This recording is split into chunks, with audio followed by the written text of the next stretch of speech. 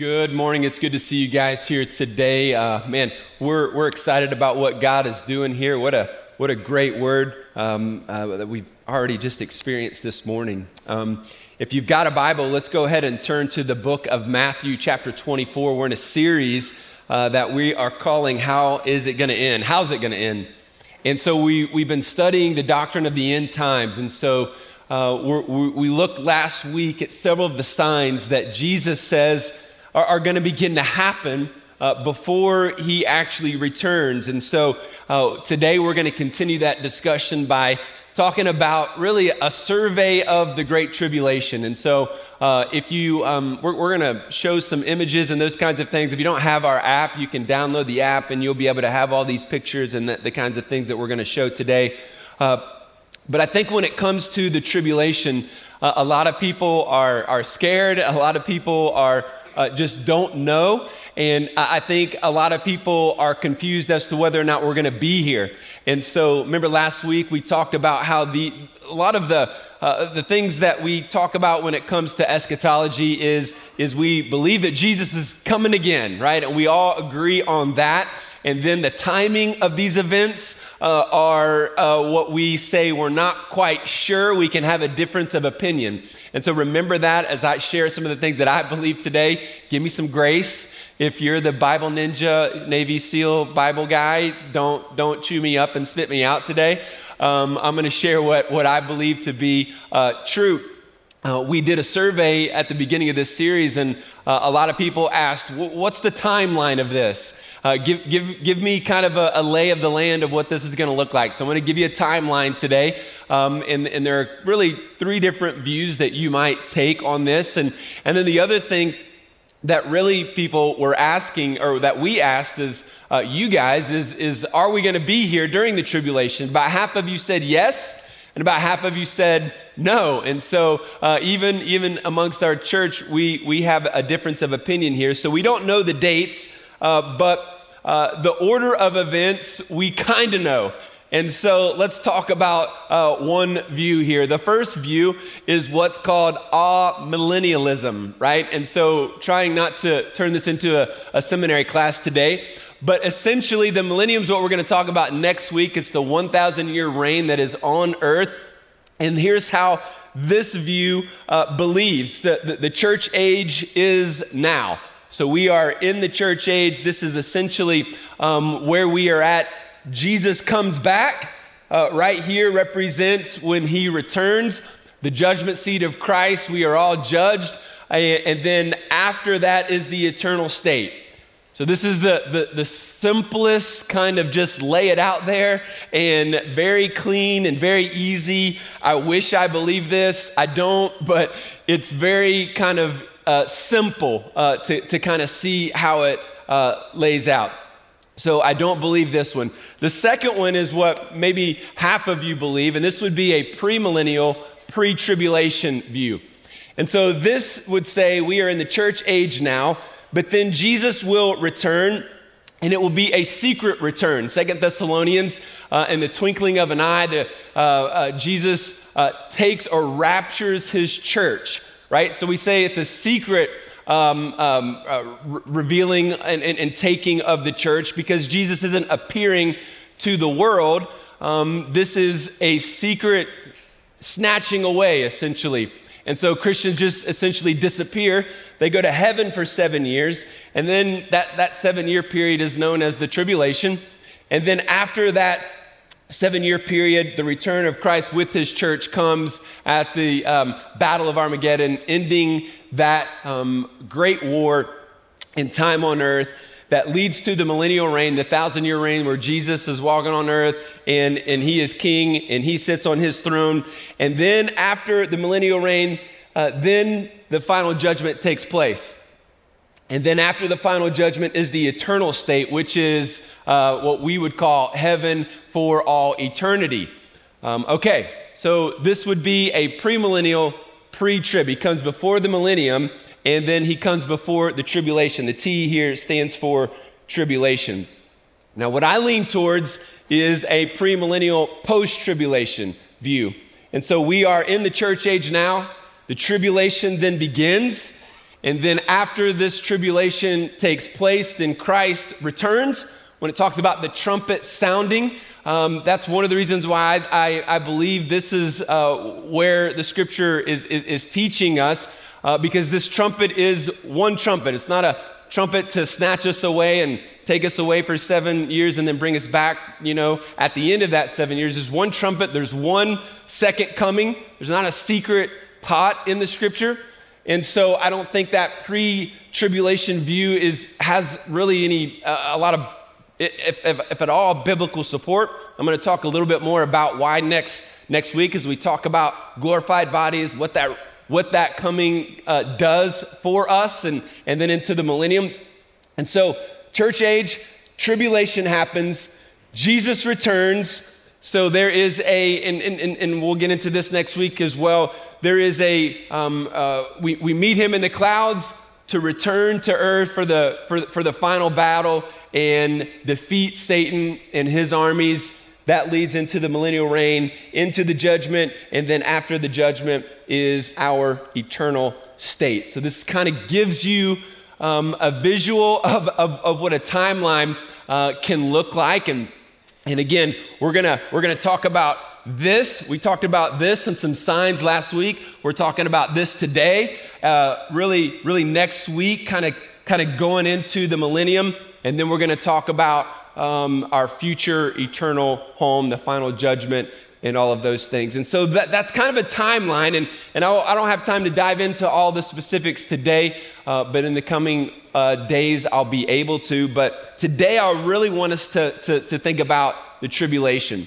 I want us to have a survey of what this is going to look like, and we'll begin to talk about this today and why it is actually important. So in Matthew chapter 24, we'll pick up where we left off last week. Remember, Jesus is answering the question, what are the signs of the end? And when are you going to return? And he's answering the disciples, and he answers in this way in verse 15. He says, so when you see the abomination of desolation spoken of by the prophet Daniel.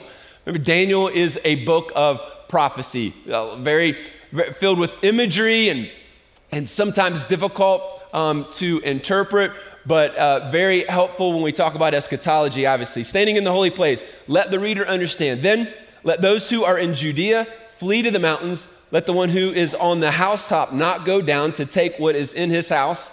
And let the one who is in the field not turn back to take his cloak. And alas, for women who are pregnant and for those who are nursing infants in those days, pray that your flight may not be in winter or on a Sabbath. For then there will be a great tribulation, such has not been from the beginning of the world until now. So remember last week we talked about how every generation in the world has experienced some persecution, has experienced some natural disasters. Those are all part of the signs. But this one's unique. This one's unique because they all intensify, and it's not... the earth and the world has not experienced this level, he says. And then in verse 22, if those days had not been cut short, no human being would be saved. But for the sake of the elect, those days will be cut short. So for the sake of the elect, the elect are believers in Jesus. And so because of believers in Jesus who are going through the persecution, he cuts it short. So one small reason why I think we will be here for the tribulation. Verse 23, then if anyone says to you, look, here is the Christ, or there he is, do not believe it. For false Christs and false prophets will arise and perform great signs and wonders so as to lead astray, if possible, even the elect. This is the signs of the Messiah, he says, or people who claim to be the Messiah, he says, that will be coming. See, I've told you beforehand, so if they say to you, look, he is in the wilderness, do not go out. If they say, look, he is in the inner rooms, do not believe it. Anybody else claiming to be the Messiah, we're not going to believe it. There will not be another Messiah. There will not be another Son of God. Jesus is the one and only. Look, he is in the inner rooms, do not believe it. Verse 27, for as lightning comes from the east and shines as far as the west, so will be the coming of the Son of Man. That means we're going to see it. Somehow, we're all going to see it. Wherever the corpse is, there the vultures will gather immediately after the tribulation, okay? So again, believers will be here, and immediately after this tribulation of those days, the sun will be darkened, and the moon will not give its light, and the stars will fall from the heavens. The powers of the heavens will be shaken. So meteorites falling, even earthquakes happening. This will appear in heaven. Then will appear in heaven the sign of the Son of Man. So after all these astrological, huge, disastrous events, then he will appear. And then all the tribes of the earth will mourn. And they will see the Son of Man coming on the clouds of heaven. So it will be visible. Somehow we will be able to see and experience this. And all the tribes of the earth will mourn because that will be at the battle of Armageddon when he returns. And they will see him and they will mourn because they will know that they are defeated. They will see the Son of Man coming on the clouds of heaven with power and great glory. And he will send out his angels with a loud trumpet call. And they will gather his elect from the four winds, from one end of heaven to the other. We've seen some of the signs. We've talked about some of the signs. If you were raised in specifically a Baptist church like me in the 80s, this event was probably a scary type of event. And so there were a lot of scary movies that came out from cheesy Christian producers. And there were a lot of book series like the Left Behind series that had come out that portrayed a pre-tribulation kind of rapture. And so I would come home from playing in the neighborhood and I would get home and mom wouldn't be there and dad wouldn't be there. And I'm telling you, some of you are laughing because you know what I'm about to say. I was like, I done missed the rapture, man. I missed it. I wasn't ready, and there'd be a moment of panic as a kid, and then, mom would come out she'd walk in or something, like, I made it, right? So I was ready to repent and give my life to Jesus for the 1 millionth time in that second. And so I think we need some clarity. Let me clear this up. You haven't missed it. And there's no way anyone on planet Earth will be able to miss the second coming of Christ. He says, as lightning comes from the east and shines in the west, right? He says he will be coming on the clouds of heaven in great glory. There's no way anyone in the world will miss his appearing. We will know that it is here. So verse 44 says we've got to be ready. So as we unpack today this tribulation period, then we want to prepare ourselves. And so he says in verse 21, this abomination of desolation, spoken of by the prophet Daniel. And so we're unsure what that really is going to look like, okay? But in the moment, I believe we will know. And so let's start with this. What is the tribulation? A lot of people ask that in our survey that we put out. What is it? Well, it's simply a future intense period of great tribulation in the world that's going to that is going to occur before the return of Christ. And so verse 29 says immediately after the tribulation, we will see the second coming of Christ. So I take that to mean we will be here during the tribulation as believers. And all the signs that we looked at last week and the signs that we just read are those things that are to come, and including this abomination of desolation that sets forth the final phases of this tribulation. So when does it happen? Well, some people believe it's happening right now. And you don't need to think of them as weird or bad or unbiblical. They just have a different view. It's okay when it comes to eschatology to believe the timelines are different, okay? And so let's keep that in mind. Some people think it's happening now. Some people believe the tribulation is going to be a literal 7 years, right? And so there's going to be 7 years based on Daniel 7, chapter 9 and chapter 12. However, we're actually unsure. We're really unsure. I mean, that's a theory essentially, but we're unsure. It could be shorter or it actually could be longer. We're not quite sure. During this time though, the world is going to experience catastrophic death. It's going to experience economic devastation like it's never seen before. And so today I want to give you 7 key features quickly, a lot of information today, right? So we're processing this together and in your small groups. Let me give you 7 key features of the tribulation that we need to be aware of. And the first one is the Antichrist and the false prophet sidekick, right? And so in your Bibles, you can flip over to Revelation chapter 13 or just see this on the screen. He says, and I saw a beast rising out of the sea with 10 horns and 7 heads and with 10 diadems on its horns and blasphemous names on its head. And the beast that I saw was like a leopard. Its feet were like a bear's and its mouth was like a lion's mouth. And to it, the dragon gave his power and his throne and great authority. One of its heads seemed to have a mortal wound, but its mortal wound was healed. And the whole earth marveled as they followed the beast, and they worshiped the dragon, for he had given his authority to the beast. And they worshiped this beast, saying, who is like the beast, and who can fight against it? And the beast was given a mouth, uttering haughty and blasphemous words, and it was allowed to exercise authority for 42 months. You can do the math there. So there's a lot of some math happening in Revelation that everybody's always trying to figure out. But this Antichrist and false prophet, so the false prophet is the second beast, and the first beast is a lot of imagery here is thought to mean the Antichrist.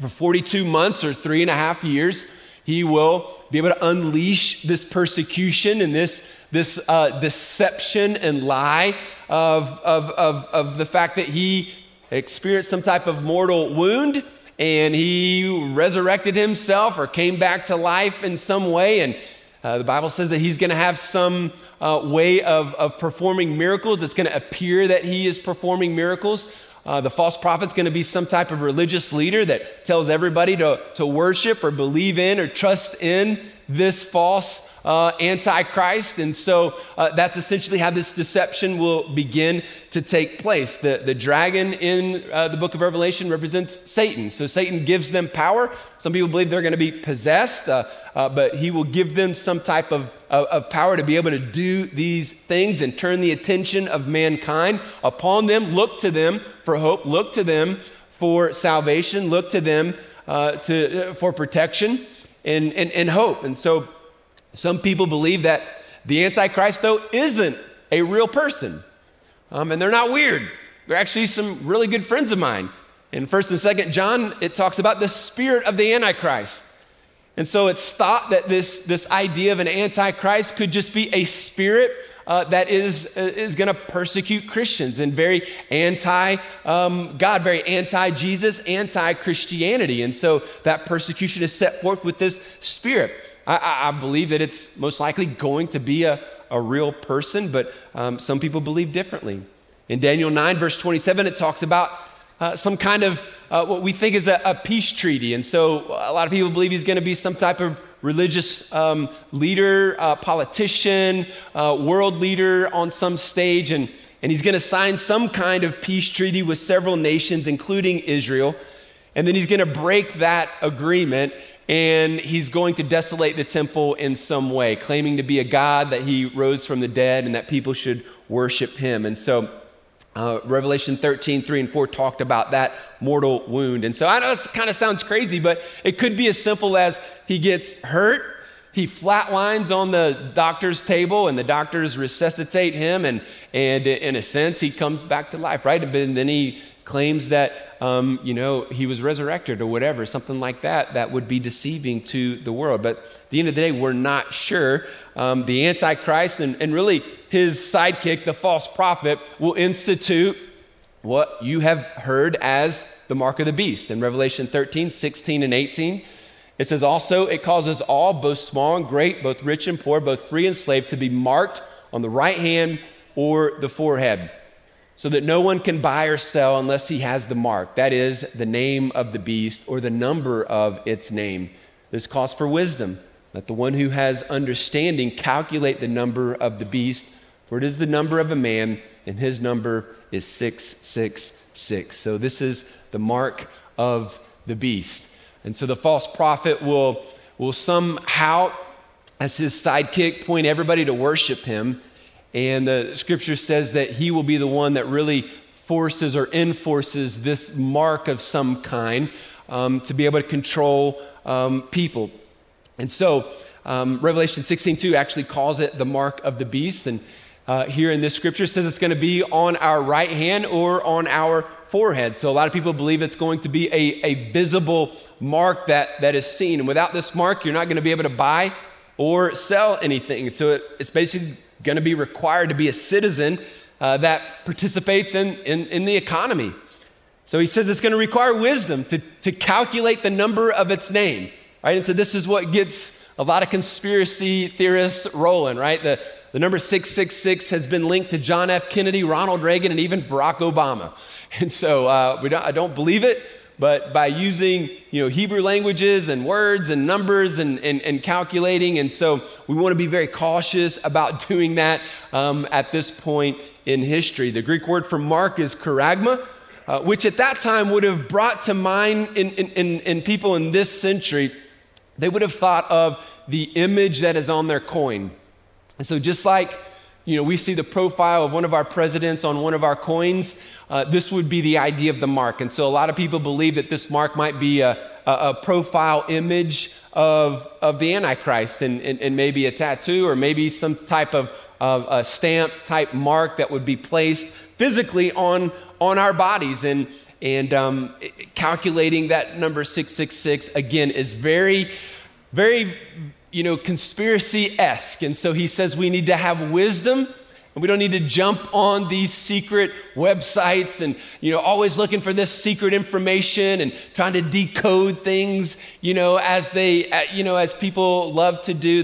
I think that's unwise. I think we focus on what Christ calls us to focus on today, and we have wisdom as things unfold and as signs begin to occur. So the mark does allow people to go into stores. It's a form of payments. Basically, this economic passport. Anyone that takes the mark will be able to engage in the economy. And in Revelation 14:9, it says that anybody that takes the mark will experience the wrath of God. So essentially, those who take the mark will be sealing their destiny, eternal suffering, right? So some people believe the mark, though, is actually figurative. It's not an actual mark at all, but it's a figurative type of way that in Scripture people believe are spiritually marked.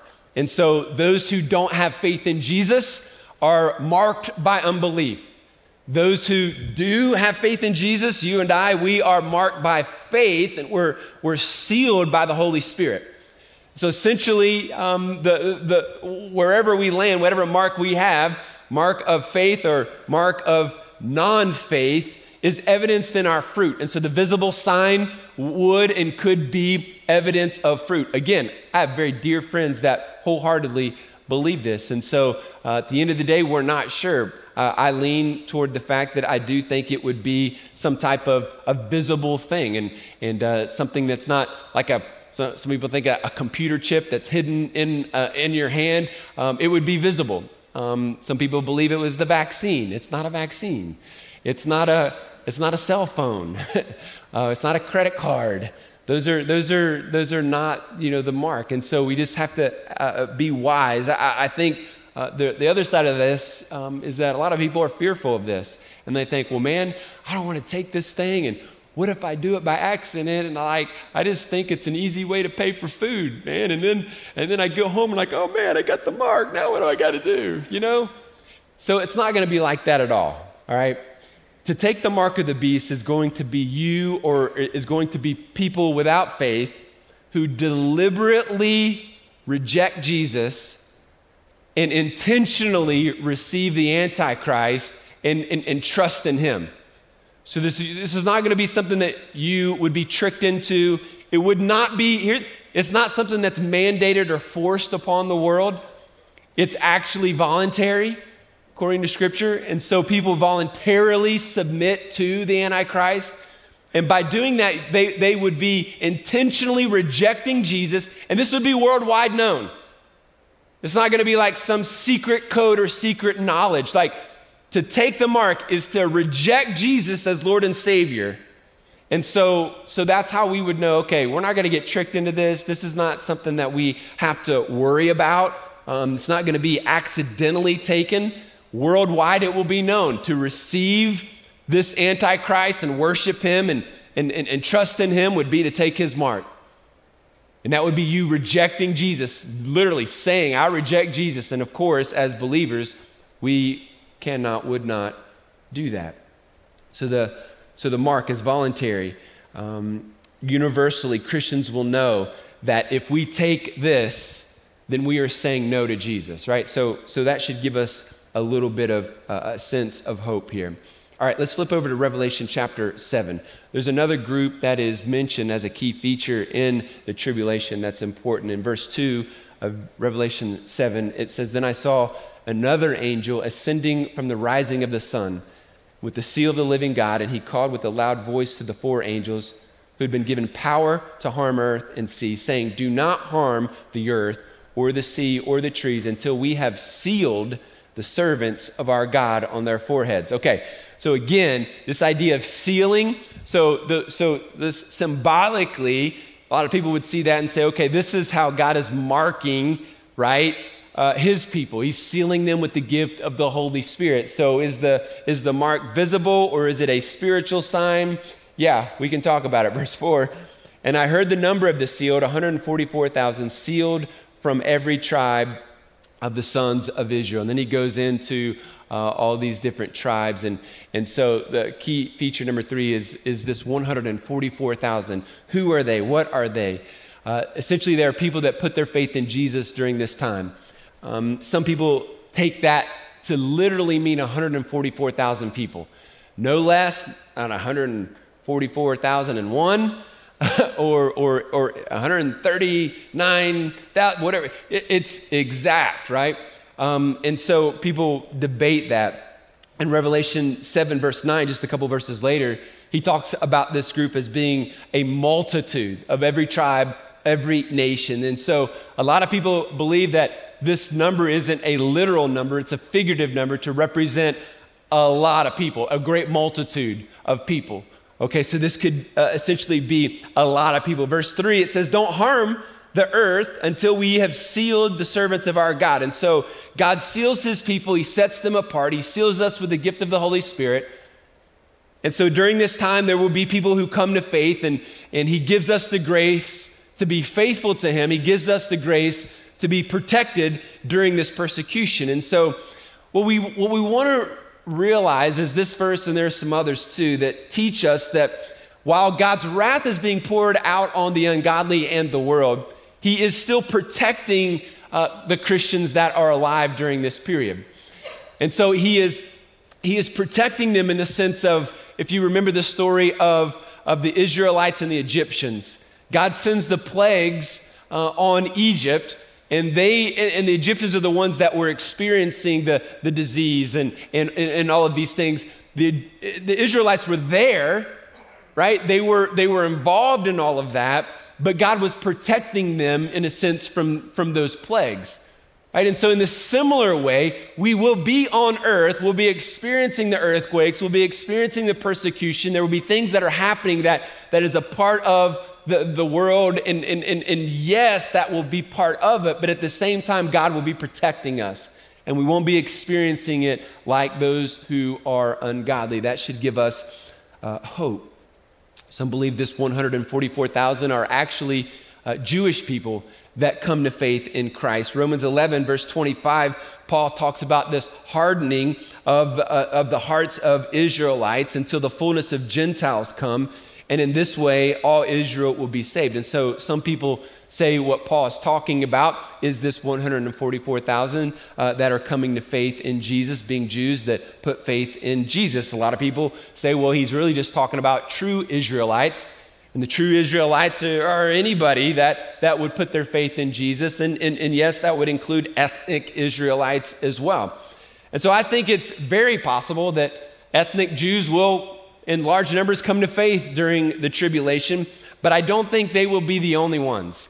I think that this is a great multitude of every tribe, every nation coming to faith, not a literal number, but a figurative concept and idea that is saying that during this time, people are going to finally see, okay, these signs are the signs that Jesus was talking about. I believe him. They will come to faith in him. We as Christians will be here sharing the gospel, ministering in that time. Under this great persecution, many people will come to faith. This does raise a question about how do we deal with Israel? You know, are they this, you know, are they the true people of God? And then you and I as the church are kind of like this second tier people of God. Are they like the gold level, you know, people of God? And you and I are kind of like the silver level, you know, people of God. And I think you know the answer to this, but sometimes how we are raised and the politics that you have impact your biblical view of Scripture. And so Galatians 3:28 says, there is neither Jew nor Greek. There's neither slave nor free. There is no male or female, for you are all one in Christ Jesus. We are the people of God. Amen? You believe that, right? There is only one family of God. There are not two families of God. There is one family of God. Many Jewish people might come to faith, and I believe they will, come to faith in Jesus. And when they do, they will be added into the one family of God. They are not Christians that are gold level. They would not make us the Christians that are silver level, right? There's one family. So the question then, you know, is like, well, should America like be protecting Israel and giving millions and billions of dollars to them? And I'm not getting into the politics, but I would say this: we should love Israel just like we are called to love every nation in the world. But some of you have been raised to think differently, and if you are over the age of 50, you think that it's time to take me out back and like beat me up right now. Like, no, we got to protect them, right? We should love them like we love everybody, right? But I think what has happened in the church is that there is this division, and it's called a dispensational view of Israel, which says, oh, they're special, and we're like kind of special, but they're like the real ones, right? And so we gotta get on their board. It's like, no, Jesus fulfilled the old covenant, amen? He fulfilled the Old Testament law. There is one family of God. There is one way to heaven, that is faith in Jesus. To reject Jesus is to reject God, right? So I don't care what religion people come from in their past. When they put their faith in Jesus, they are part of the one family of God now, right? What is important about Israel is that a lot of the signs of the end of the age are going to occur in and around Jerusalem. So that's what's important. Like, we watch and look at the area, Valley of Megiddo, Armageddon is near Jerusalem. Jesus is returning. Mount of Olives, he says, so there is part of the return is important there. So several signs happening in that area. So that's what's important. Next, the two witnesses. So quickly, there are going to be two rock star Christians that just knock it out of the park during this time. And they're going to be speaking against the Antichrist, and they're going to be leading people to Christ, and they're going to be doing things that through prayer, they're going to bring drought to areas, and people are going to recognize that. And they're just going to be rock star believers. And the reward for being a rock star believer at this time is that the Antichrist is actually going to kill them in front of everybody, and then leave their dead bodies for 3.5 days in the city streets for everybody to laugh at and look at.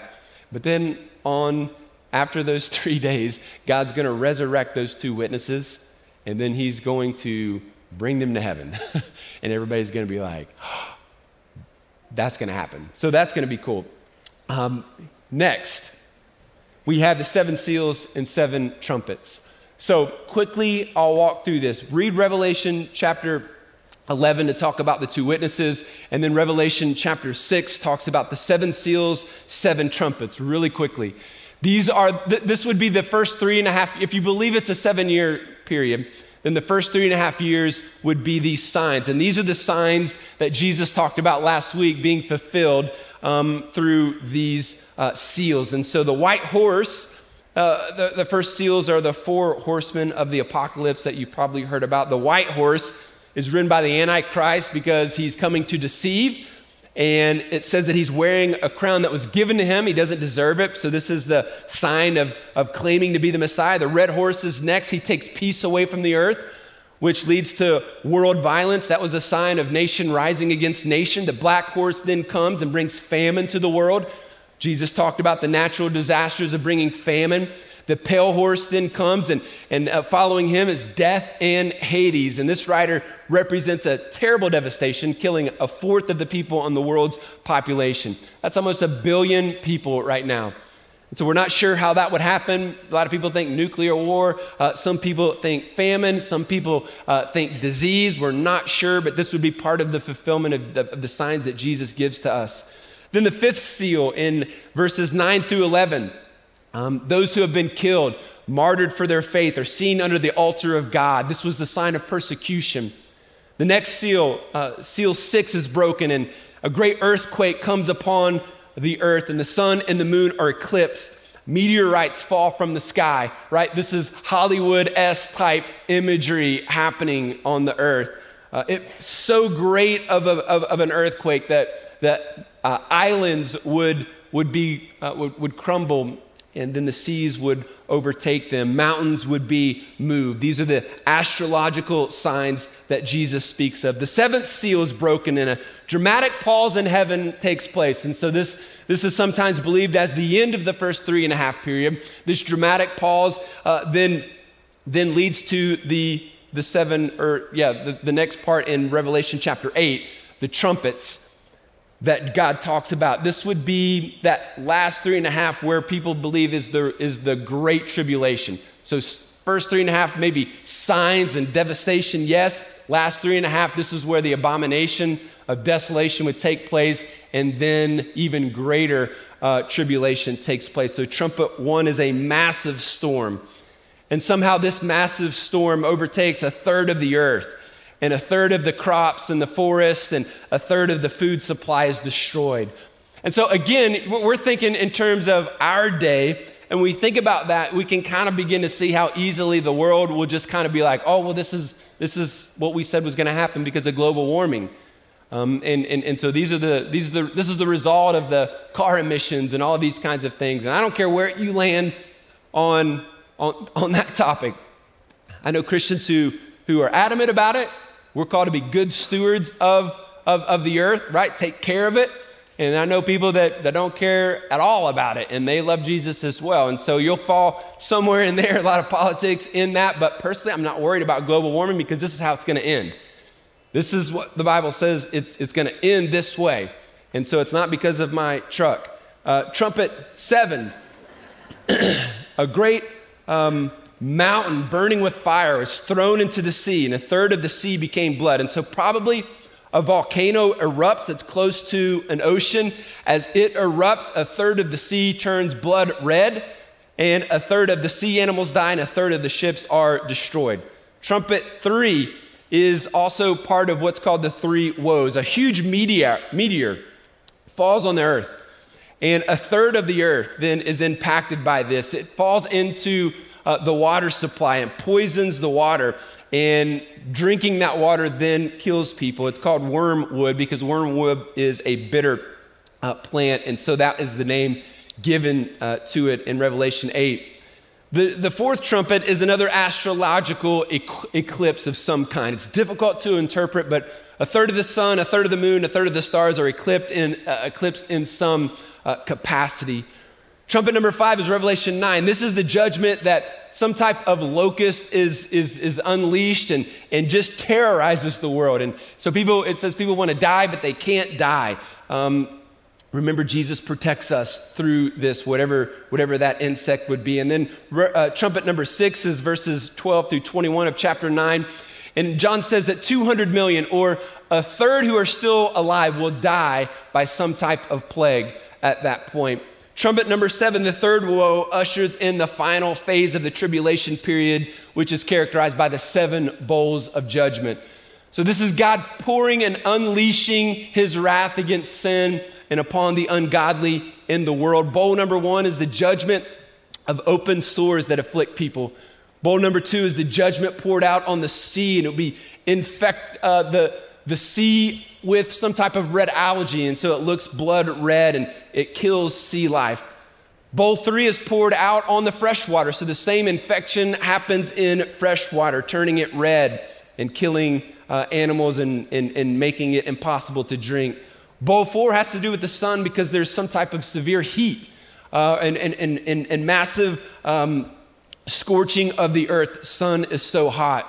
And then bowl number 5 is darkness falls upon the kingdom of the Antichrist, so the sun produces tremendous heat, and then darkness falls. And then finally, bowl number 6 is actually when the Euphrates River dries up.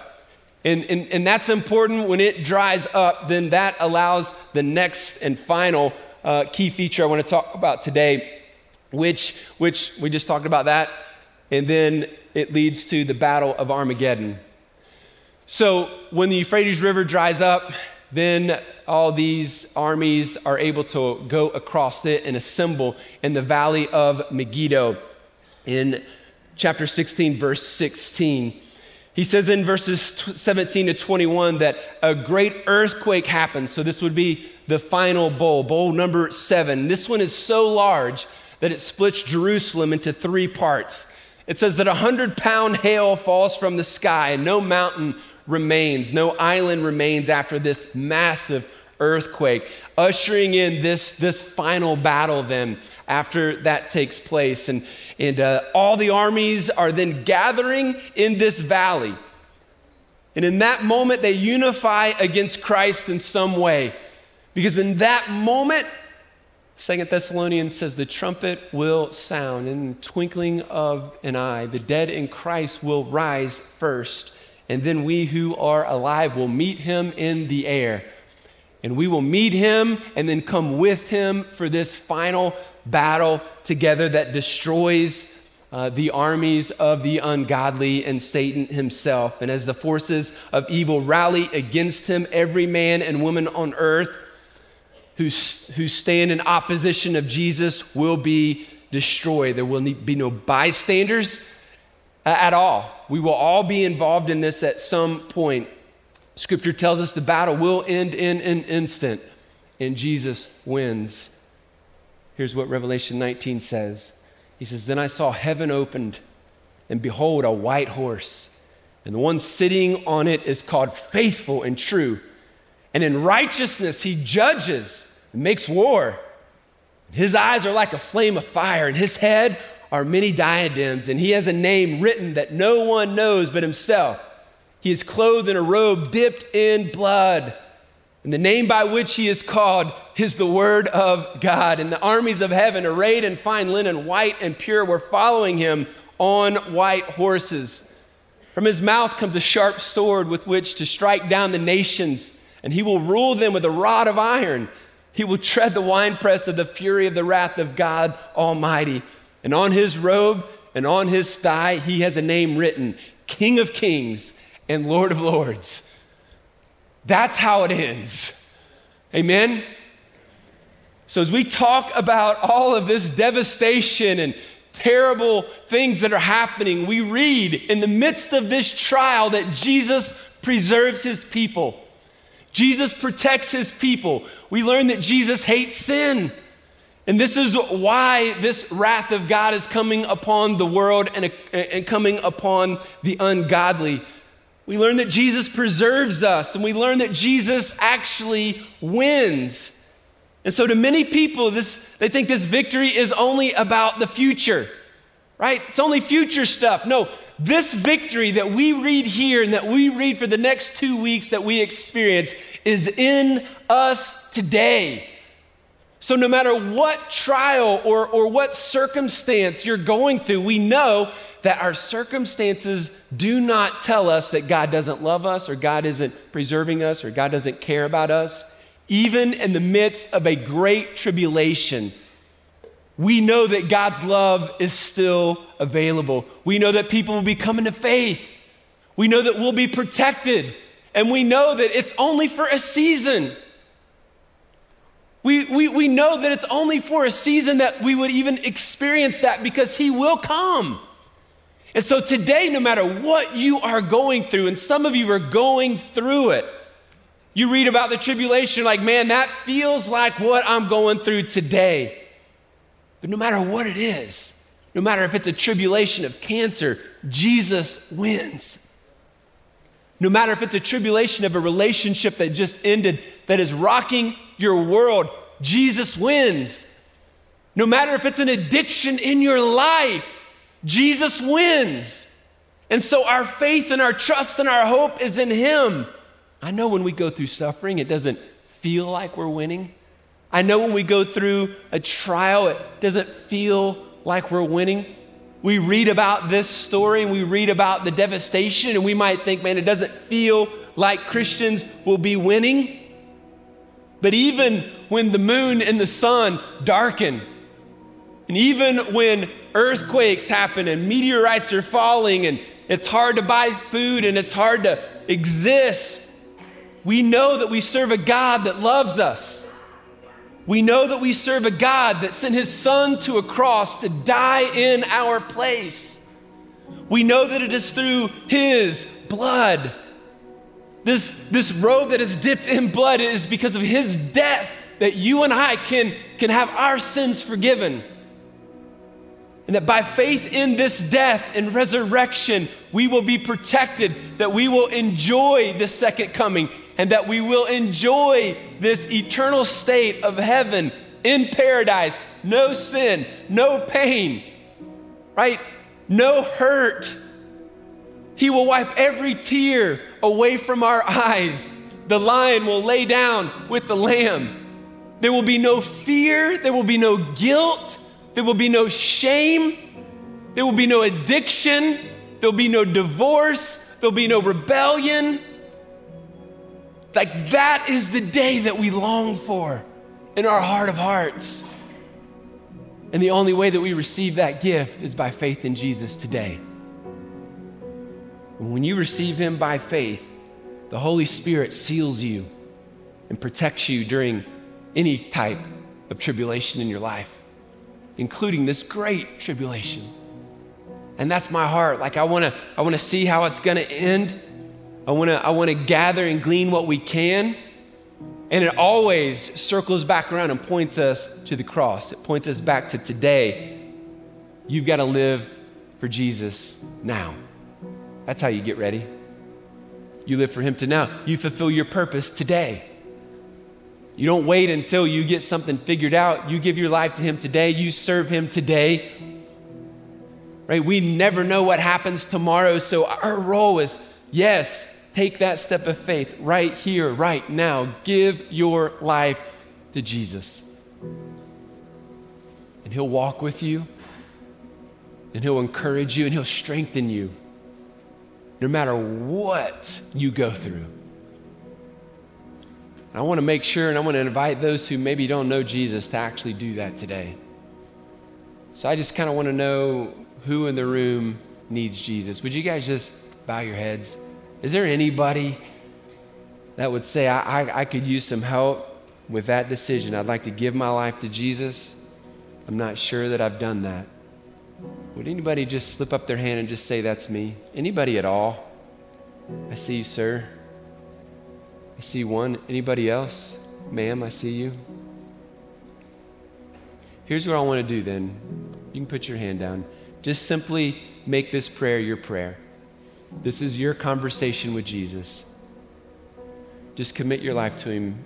This is not a magical prayer. This is just a way to help you solidify your heart today. Just tell him, just say, God, I believe that you love me. I believe that Jesus died on the cross for my sins. I ask Jesus to forgive me of my sins and come into my life right now. Save me. I commit my life to you. Commit my life to serve you from this point forward. In Jesus' name. Now, same people, did you just pray that prayer? Let me see your hands if you prayed that prayer. Lift it up high. I see it.